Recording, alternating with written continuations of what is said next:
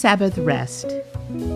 Every now and then, I like to remind us, myself included, to take some time, slow the pace, and rest. These days, it seems like as much a pastoral responsibility as anything else.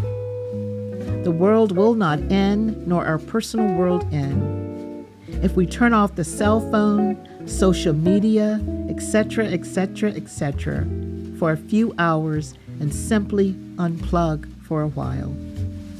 Even the brain needs a break from trying to sort things out, strategizing about this or that, processing what someone said or did or meant, overthinking, over-preparing, overdoing.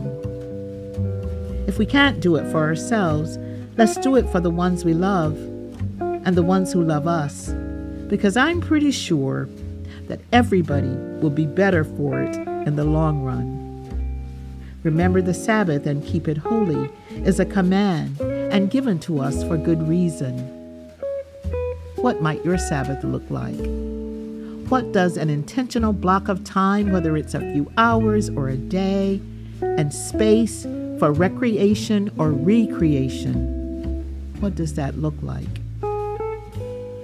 Dear Lord, remind us that we can never be our best self if we don't spend holy time with ourselves and with you.